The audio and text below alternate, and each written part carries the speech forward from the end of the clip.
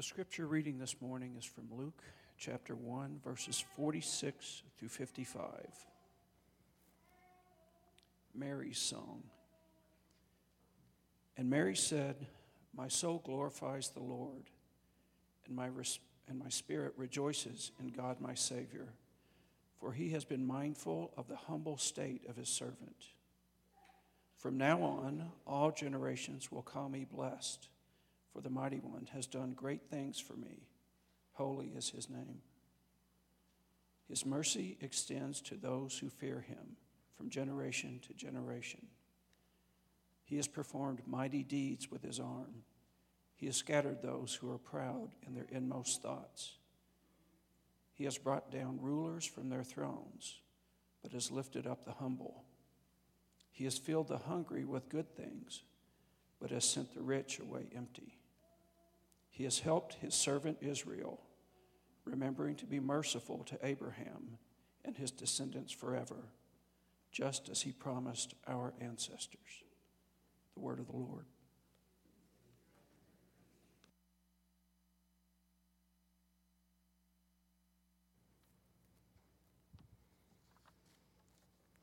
Good morning, Mount Olympus. I'm Bree McGill.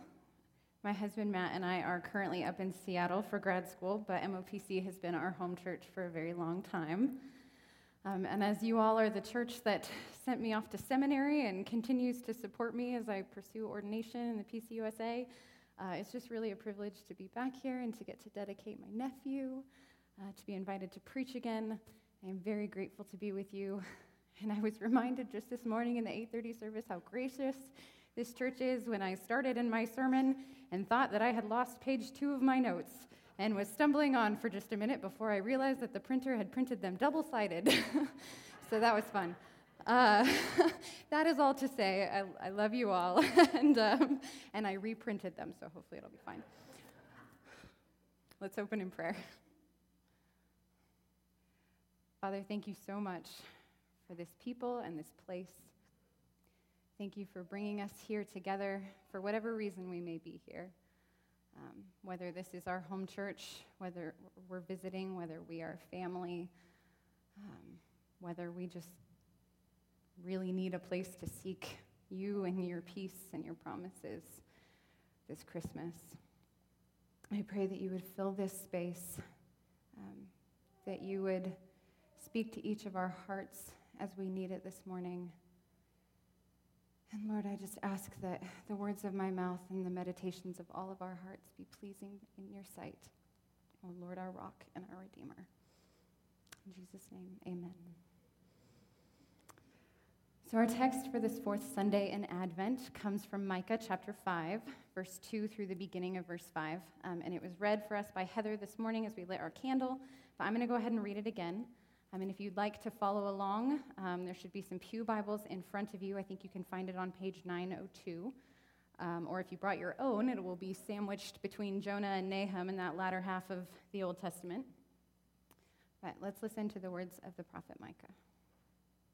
"But you, O Bethlehem of Ephrathah, who are one of the little clans of Judah, from you shall come forth for me one who is to rule in Israel, whose origin is from of old, from ancient days. Therefore he shall give them up until the time when she who is in labor has brought forth. Then the rest of his kindred shall return to the people of Israel. And he shall stand and feed his flock in the strength of the Lord, in the majesty of the name of the Lord his God. And they shall live secure, for now he shall be great to the ends of the earth, and he shall be the one of peace." This is the word of the Lord. So Micah prophesied that the Messiah would one day be born in Bethlehem. He promised a new king for the people of Israel. But why would they need a new king in the first place? What was wrong with the old one? To get to the heart of what this text might mean for us this Advent season, I think we're going to have to take a look and go back at what was happening in Micah's day. For starters, there wasn't just one king, there were two. Some 800 years before Jesus was born, when Micah wrote this text, the kingdom that had once been united under King David and King Solomon was split. So now you had Israel in the north and Judah in the south. And the kings in both of these nations were notoriously bad. Over and over again, these kings were forgetting the law, and they were turning to the gods of neighboring countries and worshiping them and building them high places in Israel. And God had become so tired of their idolatry that he let a foreign nation, the Assyrians, come in and conquer the entire northern kingdom of Israel. And around this time, Micah is teaching in Jerusalem in the south, warning that the same fate is about to come to Judah. Assyria was now encroaching on Judah's borders, and the country's resources were strained. And instead of caring for the alien and the poor, like the law required, those people who were in power, the corporate and political and religious leaders, were trying to consolidate as much wealth as they could at the expense of the common people. And so Micah is there calling out the mass political corruption and economic inequality that is taking place in Jerusalem. And he makes the pronouncement that because of these things, Jerusalem shall become a heap of ruins, and that the nation would be taken into exile. The same fate that came to Israel will come to Judah. So why do they need a new king? Because the king they had was inadequate. He couldn't keep the country at peace. Chapter 5, verse 1 says, "Now you are walled around with a wall. Siege is laid against us. With a rod they strike the ruler of Israel upon the cheek." And then in verse 2, Micah shifts. "But you, O Bethlehem of Ephrathah, from you shall come forth for me one who is to rule in Israel. And he shall be great to the ends of the earth, and he shall be the one of peace." This prophecy about a new king was meant to give them hope. And I think it's also meant to do that for us today. We use this text in Advent on a regular basis in our lectionary, and it helps us remember the coming of Christ and anticipate and hope for the reign of this new king, especially when we can see that our world still has many of the same problems and uncertainties as Micah's. In Micah's time, creditors were seizing people's homes and land and consolidating their own belongings. But today, I imagine some of you know someone who's lost a home. Most of us probably felt the 2008 financial crisis. One of our good friends' parents had their home foreclosed in the housing crash, and I know they were not alone.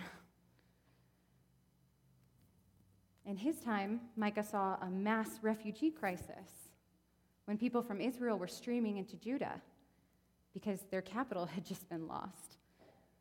Today, we could consider the many immigrant children separated from their parents at the U.S.-Mexico border, or the large number of refugees fleeing violence in South America, seeking a new place, safe place to start their lives.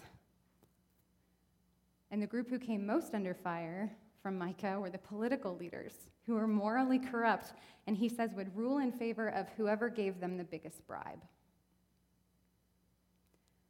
Say what you will about our politics today, but I think both sides of the aisle would agree that we've built up a powerful lobbying industry, for example, that spends billions of dollars every year serving special interests over the public good. Not to mention the number of other political scandals that have taken place across the years. The point is, we still face many injustices and uncertainties in the world. The problems of Micah's day haven't gone away. And like Micah's audience, we are reminded that this is not the end of the story. There is a reason to hope. A new king is coming. We wait for his birth every Advent season. He is why we celebrate Christmas. He shall be the one of peace. There's only one problem, one key difference between Micah's time and ours. Micah was teaching about the Messiah to come, a future king. But for us today, this has already happened. The Messiah has already come. We know what happened in Bethlehem. We know who the woman in labor was that brought forth a son. We know that that son was from of old, the ancient days, that he was, as John says, in the very beginning with God. We know that he came to establish God's kingdom and that he was known as the Good Shepherd, the one who cares for his people. So where is peace?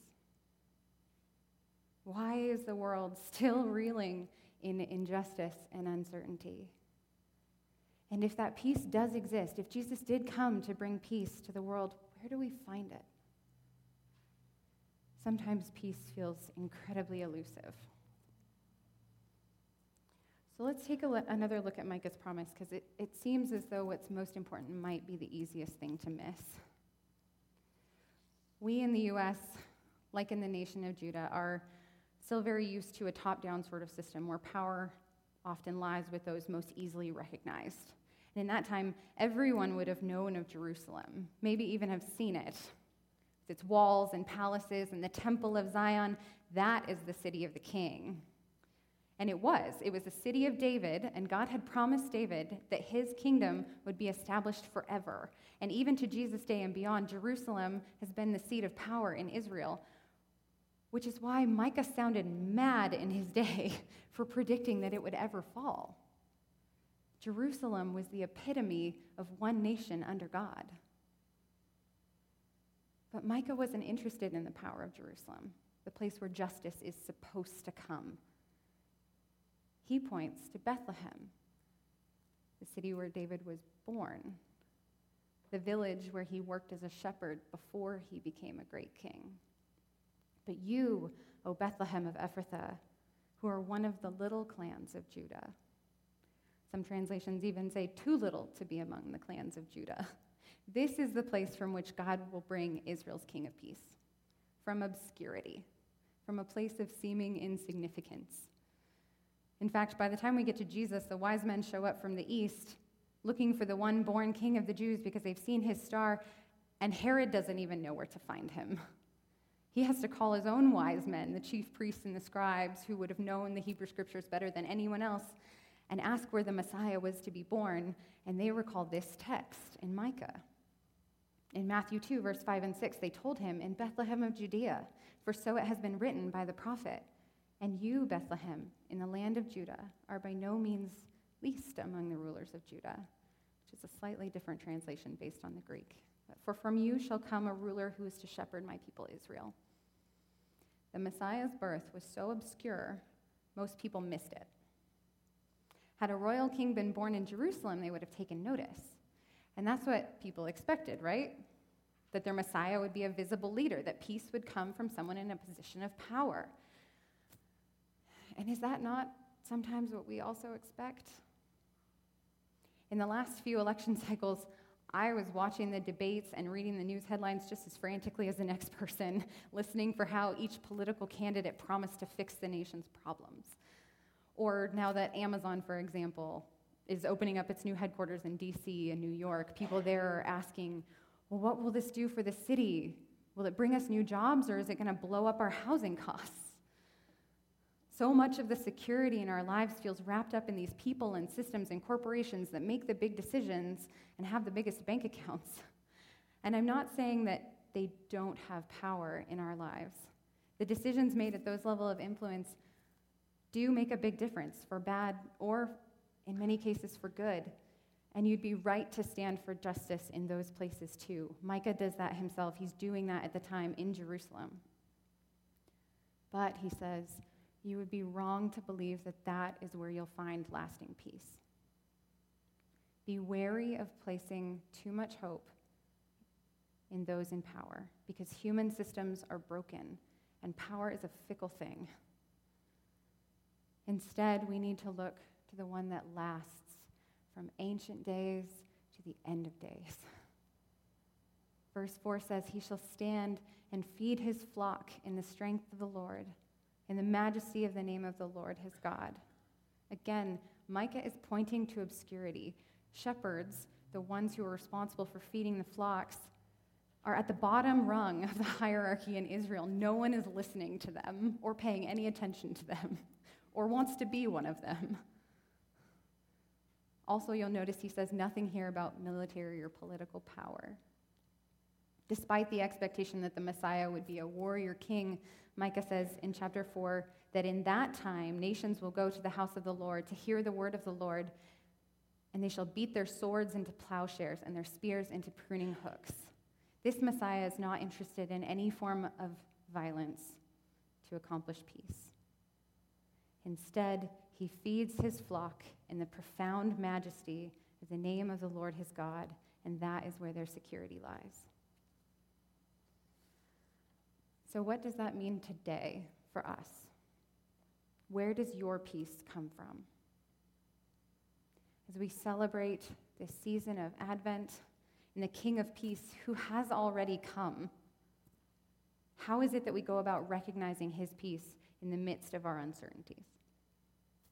In the midst of our very real political and economic struggles? As we attempt to raise our children and grandchildren, or seek God's guidance as a community in leading us to a new pastor? As we pray for those around the world, or maybe for some of us, even as we just try to get through a Christmas season that can sometimes bring more anxiety than joy. Micah says, "They shall live secure, for now he shall be great to the ends of the earth, and he shall be the one of peace." Where will you find peace? I can't answer that for each person, but I do wonder if it starts by noticing the things and people in our lives that by any other standards would seem insignificant. Perhaps it starts by remembering a helpless baby born in an obscure town to an otherwise nameless woman in a random barn on a day that no one noticed. Brothers and sisters, we worship a king that was born in a manger, who rode into Jerusalem, the city of the king, not on a white horse, but on a donkey, who refused to rule by the sword and instead let himself be led to death on a cross. In what unexpected places and ways is Jesus showing up in our lives? Will we miss it? Where will you find peace? We heard this morning in our children's sermon, but it bears repeating. Before his death, Jesus' words to his disciples were, "Peace I leave with you. My peace I give to you. I do not give as the world gives. Do not let your hearts be troubled, and do not let them be afraid." May the peace of Christ be with all of you this Christmas season. Amen.